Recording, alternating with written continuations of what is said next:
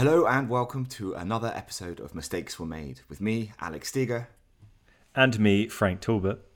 And today on the pod, we were joined by Mark Holman. Mark is the CEO, managing partner and a portfolio manager at 24 Asset Management. For those of you who don't know who 24 Asset Management are, they call themselves a boutique, fixed income boutique, but they run $28 billion or 20 billion pounds, so by no means small. And Frank, sort of very well respected, well followed fixed income shop. Yeah, definitely. Very successful brand in both the US and in Europe. They built a really strong following in recent years, offering that kind of go anywhere fixed income products that were very successful, much like what PIMCO offered. And they, PIMCO obviously offer other bond funds, but yeah, the PIMCO income fund. So that was very much in vogue for the sort of last 5 years. But those strategies got hit hard when the pandemic started, and they weren't immune to that. And he actually addresses that from the beginning very candidly. Yeah, I thought so. Very open, very honest about what went on during that time, what they learned from it, and indeed sort of how they recovered. And I think on that note, we should just get into it. Let Mark tell us about that. So without further ado, here is our interview with Mark Holman. Mark, thank you very much indeed for joining us today. It's really kind of you. Thanks for taking the time. And we start the episode, as we start every episode, by asking our guests to share with us, one or two of the biggest investment mistakes they've made over their career, but crucially as well, what they learned from it, what you took from it, and sort of how you came out of it. Ultimately, I suppose, perhaps a better investor. Now, some guests are more forthcoming than others, but are there any mistakes that spring to mind, Mark?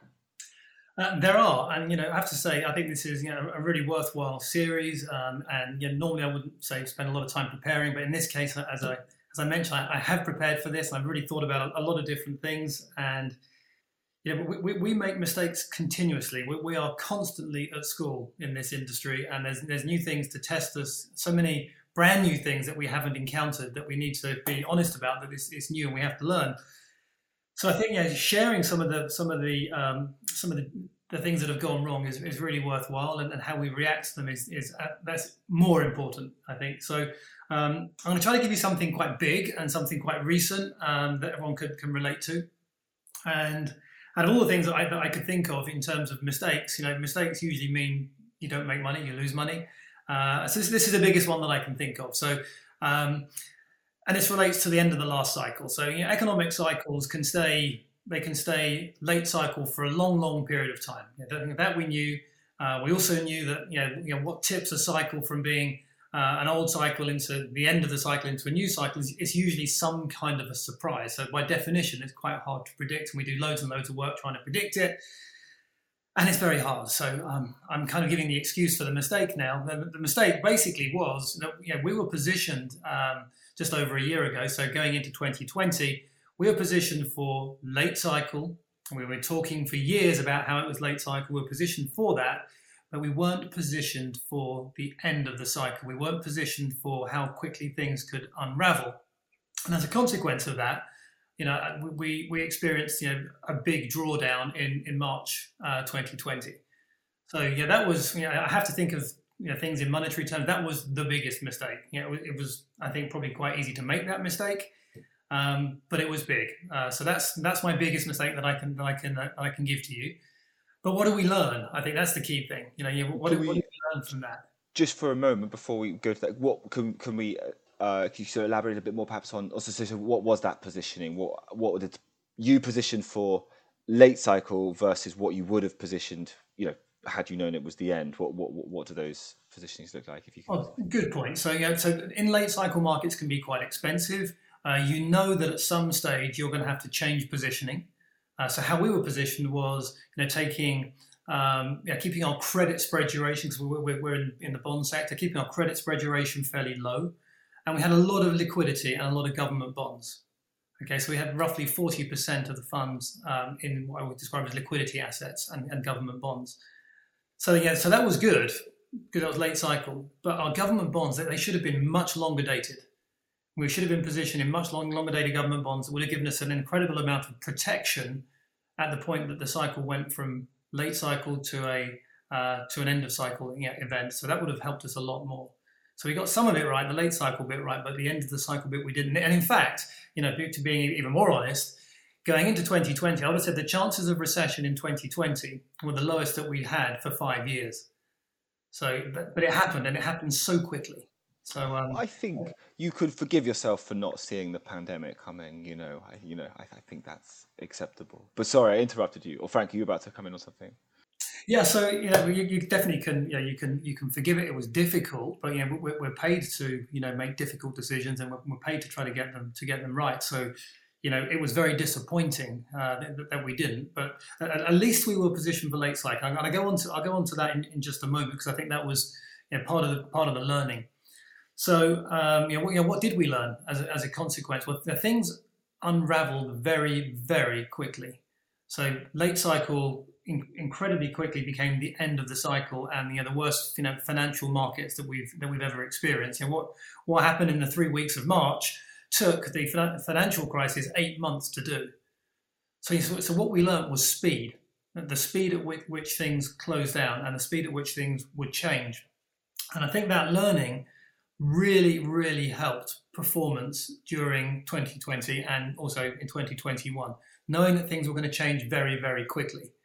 The beginning of the cycle was almost over in 3 months, and people were saying, "Oh, have I missed it?" The market's moved incredibly quick. So from a market's perspective, the first thing you would have done was start to buy cheap credit assets. And normally the way that you would play that in a normal recovery is you look for the high quality assets to recover first. So we started buying longer dated triple B, locking into these nice cheap credit assets for longer. Triple Bs were safe because they were protected by the Fed as they went onto new programs.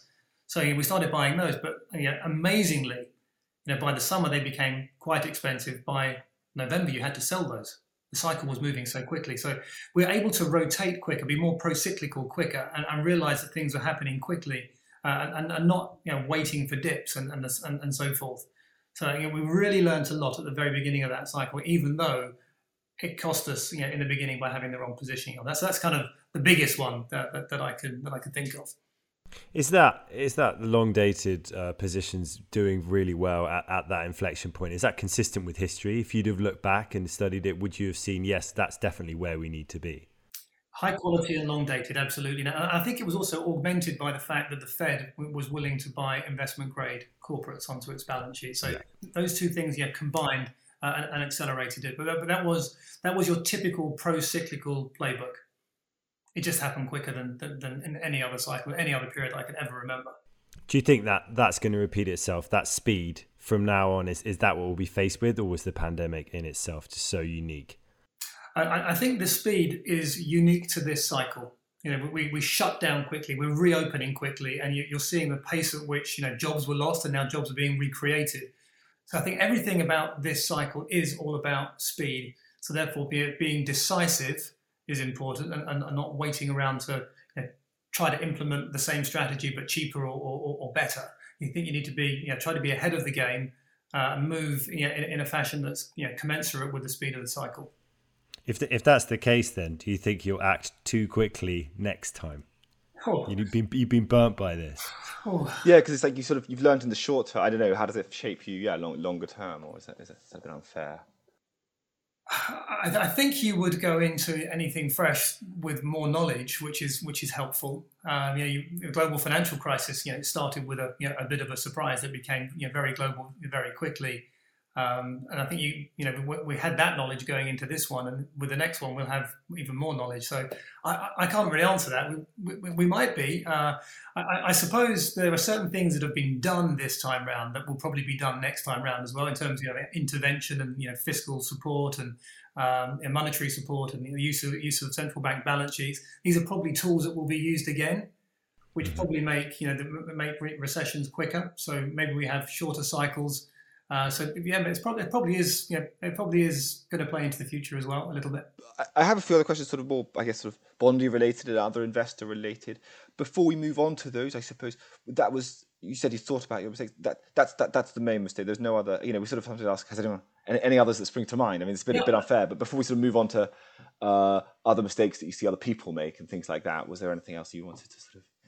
There is one more. So I've given you a sort of macro top-down mistake, and I think there's another one here which I think your listeners could hopefully benefit from here. And this is something that happened to us about 7 years ago now. I'm not going to mention the company specifically. Probably won't remember, the audience won't remember them necessarily, but it was a company where we were getting a little uncertain on how they were running their balance sheet, and we weren't as confident around what they were doing as we would have liked to have been. So we at 24, we like to engage with every company whose debt that we buy, so part of our process.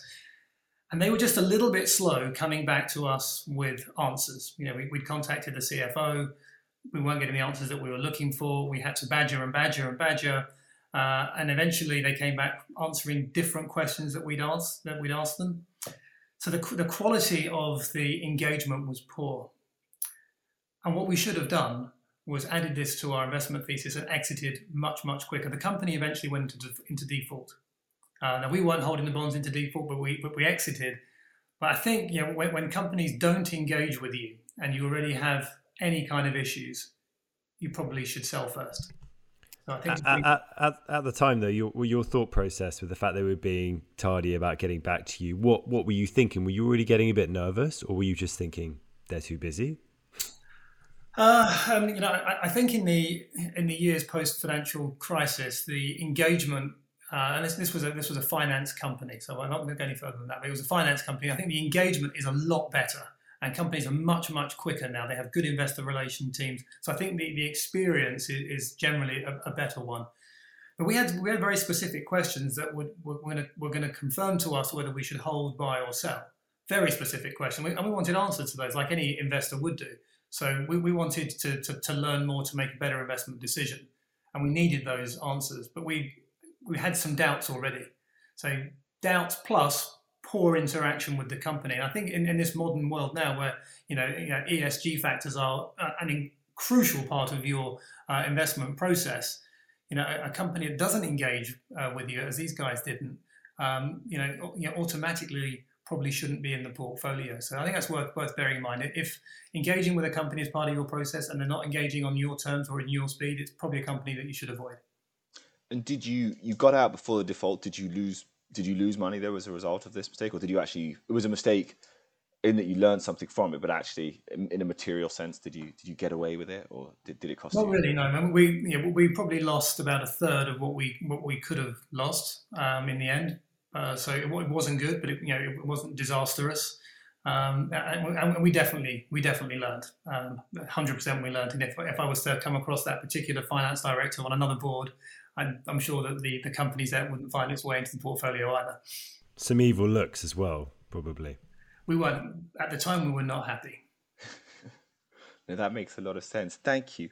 And I suppose, given you've very kindly confessed to some of these areas, we'll spare you now and we'll let you sort of pontificate on mistakes other people are making. But I guess, obviously specifically in the sort of bond market, I think you've written some things about some incorrect pronouncements. I think that you think, from the likes of sort of Ray Dalio and Warren Buffett, but more, so whether they've got things wrong. But I guess more broadly, where do you see people making sort of mistakes in the bond market at the moment, where are investors not understanding the picture or getting things wrong? I should just sort of clarify my Warren Buffett and Ray Dalio point. I mean, these are obviously very, very good, experienced investors. You said they were terrible investors, and no, I'm joking. No, I said that they were wrong with their comment on bonds. The bond market is so broad these days, and I think their comment needed some more context. And the context really should have been, U.S. Treasuries or very high quality corporate bonds are going to find it difficult to perform. I totally agree with that. But on the flip side, there is such a wide market today in fixed income that enables you to invest in different parts of the fixed income markets. And there's some very, very good bonds out there that will give you very good returns. Returns that are, say, very good relative to what you can get elsewhere in terms of income from relatively low risk sources. So I thought that comment was just a little bit, from investors of their position to take a whole asset class and say you shouldn't touch it. It's just not right. It's like saying don't buy any equities. Just because equity markets are expensive, there's still going to be places in the world where you can find value. It's going to rain tomorrow, of course it is, but you've got to say where. Somewhere it won't rain. It's gonna rain in England, I tell you that. So does that apply to the sort of the money that's flooding towards Chinese government debt at the moment? Do you think that is a potential risk in the bond market? People are attracted by the yields on offer there. Some of those funds have taken in big money this year. Yeah, I think Chinese government bonds is an interesting one because, in the world of risk-free is pretty much return-free, and a negatively correlated risk-free asset is a big benefit into a fund. Okay, so certainly in a fixed income fund, we need that nice balance. We need treasuries, gilts, whatever it might be. But when the yields are so low, it's very hard to justify holding them if you think the yields are going to go higher, because that'll generate a negative return, which is also unwanted. But the point with the Chinese government bonds is that they still have high yields over there. However, the difficulty investors would have, certainly such as us at 24, is you need to take the currency risk. So are you willing to take that currency risk in order to get that government bond that you're looking for? So those two things have to go hand in hand. And even though now obviously the Chinese currency is a lot more stable than it was in the past, even in a time of stress when you're going to need that defensive asset, I would expect that the renminbi would weaken slightly. So it will eat into some of your returns a little bit. But I totally get the reason why they're attractive. And in terms of, we talked at the beginning there a little bit about sort of people in sort of understanding where you are in the cycle and different environments and things. As I did, and maybe sort of in the US particularly, sort of move into a more inflationary environment and things, and we were doing a panel of CIOs last week. Sorry, every day blurs into one, right? At the moment, it's very hard to keep track of it. And a couple of people on that were making the point that a lot of managers hadn't managed in that environment before. And I'm just interested to get your sort of take on that, and sort of whether you think people are sort of well prepared, on the bond side for working in that environment when many people wouldn't have done, just given sort of age and experience and things. I mean, I would still rather be young and inexperienced than old and experienced, just for the record. But I think you've had plenty of time to think about inflation this year. I mean, it is the number one topic. When I'm having investor conversations, we probably spend at the moment 40% of our time discussing our outlook on inflation. Is it going to be persistent or not? Is it transitory or not? So I think there's plenty of time to assess that. And when you do that, then you kind of form a view on where rates are going, what the curve should look like. And quite clearly, if some of this inflation is more persistent, we're going to have higher yields. We're going to have a steeper yield curve, and that will impart losses onto treasuries, which will in turn impart losses onto low credit spread, high quality products as well. So it's a debate that is very worth spending time on. I think if there's one thing to get right for the remainder of this year in fixed income, it's probably that. That makes sense. Yeah, but to your point, you don't need to have been investing in the 70s to be able to take a view on it. You can. No, I don't think you do. No. You could be, you could be sort of coloured by the previous cycle and say, no, inflation is never going to happen. All the disinflationary forces, they're the ones that are driving. Absolutely, all those disinflationary forces are still there. But do you think that you can close the world down and then reopen it, and it's still as efficient as it was before? I'm not sure it is. You think that the businesses who now have an opportunity to take part in a wonderful period of GDP growth, are they going to balk at paying a few extra percent to get the labour that they need to enjoy the recovery? I don't think they are. So from my perspective, I'm at least neutral on the possibility of inflation, and to be completely blinkered the other way. And I get the Fed's message. I completely get the Fed's message. More important for us is recreating another 8 million jobs. That's more important, making sure that the recovery happens evenly across the population. I completely get that that's the bigger of the two worries. But along with that does come another risk. And that other risk, of course, is we could have some inflation, which down the line they'd have to pay for. And they're taking a different risk here. And I think we need to acknowledge that they're taking a different risk and see it from their perspective, because their perspective isn't necessarily our perspective. No, that makes a lot of sense. Thanks. Do you, I suppose, within the bond market, looking whether it's your rivals, your peers, or just sort of retail money, where do you what worries you? Are there any areas where you do see money going and you are worried about sort of, why it's going there and things, or is that not something that sort of you spend too much time on? Well, I guess as a fixed income person, I mean, our job is to worry, and we're the worriers in your portfolio, and we do worry about pretty much everything. And certainly, there are areas of financial markets that are a concern. There's a lot of liquidity which is being pumped into markets, which is being spent. And when that liquidity dries up, what does it do to the asset class afterwards? Has the fundamental reason for buying the asset changed as a consequence of the price? Because if it has, then maybe the two things go together, and it creates some kind of a bubble, if you want to call it that, in a particular part of the marketplace. But anyway, you mentioned at the beginning, we haven't got to this, other mistakes. Other mistakes, yeah, well, other mistakes. Yeah, sorry. Well, I feel bad with people going name one, name two, name three, name four. But if you've got them, we'll take them. Yeah, absolutely. So I have to say up front, and these are all mistakes that in the past that we've made as well. So I'm not saying that these are mistakes just owned by others, but common mistakes that I think people could benefit from. I'll start with a very good fixed income one, which is liquidity. And I'm really thinking about my old days in investment banking. Issuers have many different bonds. So it's not like equities where it has one ticker and that's one stock and that's it. Bond issuers may have 100 different bonds. And some are bigger than others, some are older than others, some are in less popular currencies. And it's very easy to favour one over another just based on yield. So I'll buy this bond by this issuer. It looks like it's 20 or 30 basis points cheap. Surely this one makes more sense. And the reason it is cheap is because it's less liquid.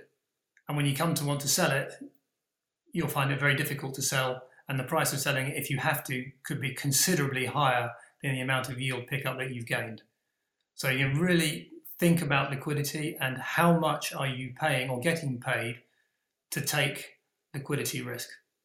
So that's definitely one lesson. And I look at portfolios sometimes that have assets in them. I think, wow, that's a pretty illiquid portfolio. What else is on this list? This is great. I got three more. And all of which we've been involved with. My second one is mission creep on positioning. So for example, let's say that you have you put a hedge on for a particular market event that you know is about to happen, and as a consequence of putting that hedge on, the hedge maybe works, but the event passes. But the hedge afterwards seems like it's quite a good position still. Do you keep the position on or do you take the position off? Or alternatively, you put a hedge on for an event and the hedge doesn't work. Well, that's strange. Maybe it will work in the future. So you keep it on. So the rationale for putting it on has passed. The hedge should go. So you don't find new reasons to keep that position. To engage in a position. Yeah. So I think that's you see that quite often, and you hear it talking to people quite often. I think that's quite a nice that's quite a nice learning, I think. Are there any particular hedges that you've maintained longer than you needed to that spring to mind? No, but I can give a really nice example with the Italian referendums at the back end of, I think it was 2017. We hedged for that event. Again, here's the learning maybe. We hedged for that event. The event did happen. It was a bad event. The hedges made us no money at all. I think it was 5 a.m. I was on my way to work. Back in December, whenever it was at that time, and our treasury position hadn't moved at all. I thought, wow, this is incredible. And when we came in, the crossover that we had on as well, that hadn't moved at all. So we thought, well, the event has passed. We need to take these positions off. But what can we learn from this? What we've learned is the market is really resilient to change here. And any dips that we're going to see in the market are going to be bought. And that really gave us the strength of knowing buying on dips. So we learned that really early as a consequence of putting a hedge on that didn't work. Didn't lose any money, but the hedge should have made money because of the event. But having the discipline to take it off. And then what did you learn from it? That was really useful. What about from a more personal standpoint with your possibly your own account? Any mistakes that you've made in terms of investing over the years? Well, there's a lot of those. Maybe, yeah. I mean, I think with one thing you learn with your own account versus what you're doing with the firm is you spend all of your time on the firm's account and you don't spend enough time on your own account. So probably the smartest thing that you can do is just buy your own funds. Then you're spending all of your money working for yourself and at all that of your point. time on the same thing. That makes a lot of sense. And I know you have one more. You said there were 3 on this, and so you said there's one more. I have 4. Well, we have time. Yeah. Honestly, Mark, you are by far our most prepared guest that we've had. So this is great. Thank you. Let's. Well, the next one is sizing of positions. So how do you size a position?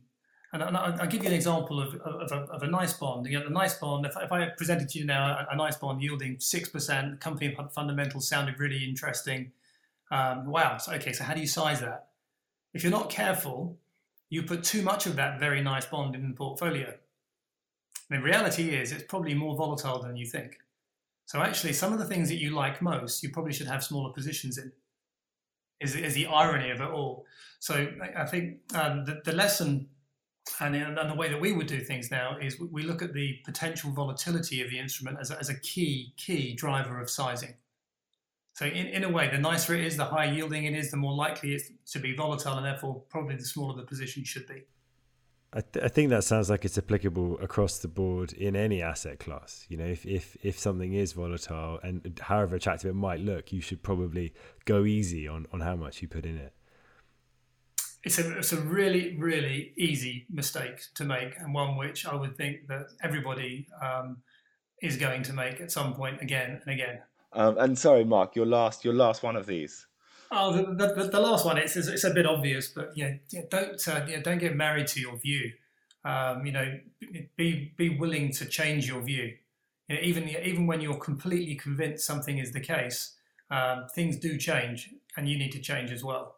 So be open to changing your view. Be open to being wrong. Be open to have the opposite position on. Well, that was our interview with Mark Holman. And Frank, I think there was quite a lot to take away from that. I think start at the beginning, really, how they handled the COVID crash of March last year and how they were positioned and what they learned from it. Yeah, underestimating the speed at which the crisis unfolded. That's a word. We'll just scoot on. This is good. This is all good. Keep it in. They weren't alone in that regard, but it was very interesting to talk about the end cycle that they needed to manage for, but they were very much positioned for late cycle, and that tipping point is a fine balance. And even managers of their experience, they were caught out by that. Yeah, and I thought his point about obviously both the speed of the crisis, but then also the speed of the recovery were interesting, and how that essentially the speed of that cycle and how understanding that quickly meant you could be in a position to catch the recovery, whereas had you not sort of grasped that, you may not have bounced back. Yeah, it was a tough time, particularly for fixed income managers, no doubt. Where equity recovered, fixed income has been a minefield ever since, really. But another point that I like that he raised is that about that company that weren't getting back to him. So more of a micro mistake versus a macro mistake, kind of just a very individual kind of issue specific. Exactly, and he immediately doubted, what was going on. They had concerns to begin with. That's why they were asking these questions. And I think the lesson there is to act quickly if you have a concern. The flip side of that is, would you invest in a company to begin with if you had any concerns? If they weren't getting back to you immediately, the answer is probably no. So your investment case should be consistent, both for the investments you hold and the prospective future investments. And I think the last kind of big topic I wanted to cover here was inflation. He didn't seem that worried about being able to handle that environment, and so didn't think he needed to be 50 years old and have seen it before. But I suppose he did acknowledge that it is the sort of the hot topic of 2021, and just as last year bond managers were, well, all investors I suppose were tested by the COVID crash and recovery, it does seem for bond managers that is how you handle inflation is going to be sort of the big question for this year. Yeah, it was interesting listening to talk about just how much of his time in calls is now devoted to that. So it is the topic of the moment. It's going to be the topic of the moment for a number of years unless things change pretty radically. And he seemed confident that you didn't need to be some 75-year-old veteran in order to navigate that. And I think that's the kind of good news we all need when it's been that long since there's been persistent price rises in the developed world. Yeah, and I guess, all we can do is sit and wait and see how various bond managers handle it. But yeah, I would say that this kind of product that he offers, that's probably where you're most likely to be able to avoid it, because the flexibility of those kinds of mandates is huge versus just being in 20-year treasuries. Exactly. Yeah. Well, look, on that note, I would like to say thank you. I don't know if we did say thank you to Mark during the interview, so if we didn't, thank you very much indeed, Mark, for joining us. Thank you, the listener, for listening. This is our penultimate episode of the series. We have one more with a very special guest coming up next week, so do listen out for that. But in the meantime, it is goodbye from me, Alex Steger. And goodbye from me, Frank Talbot.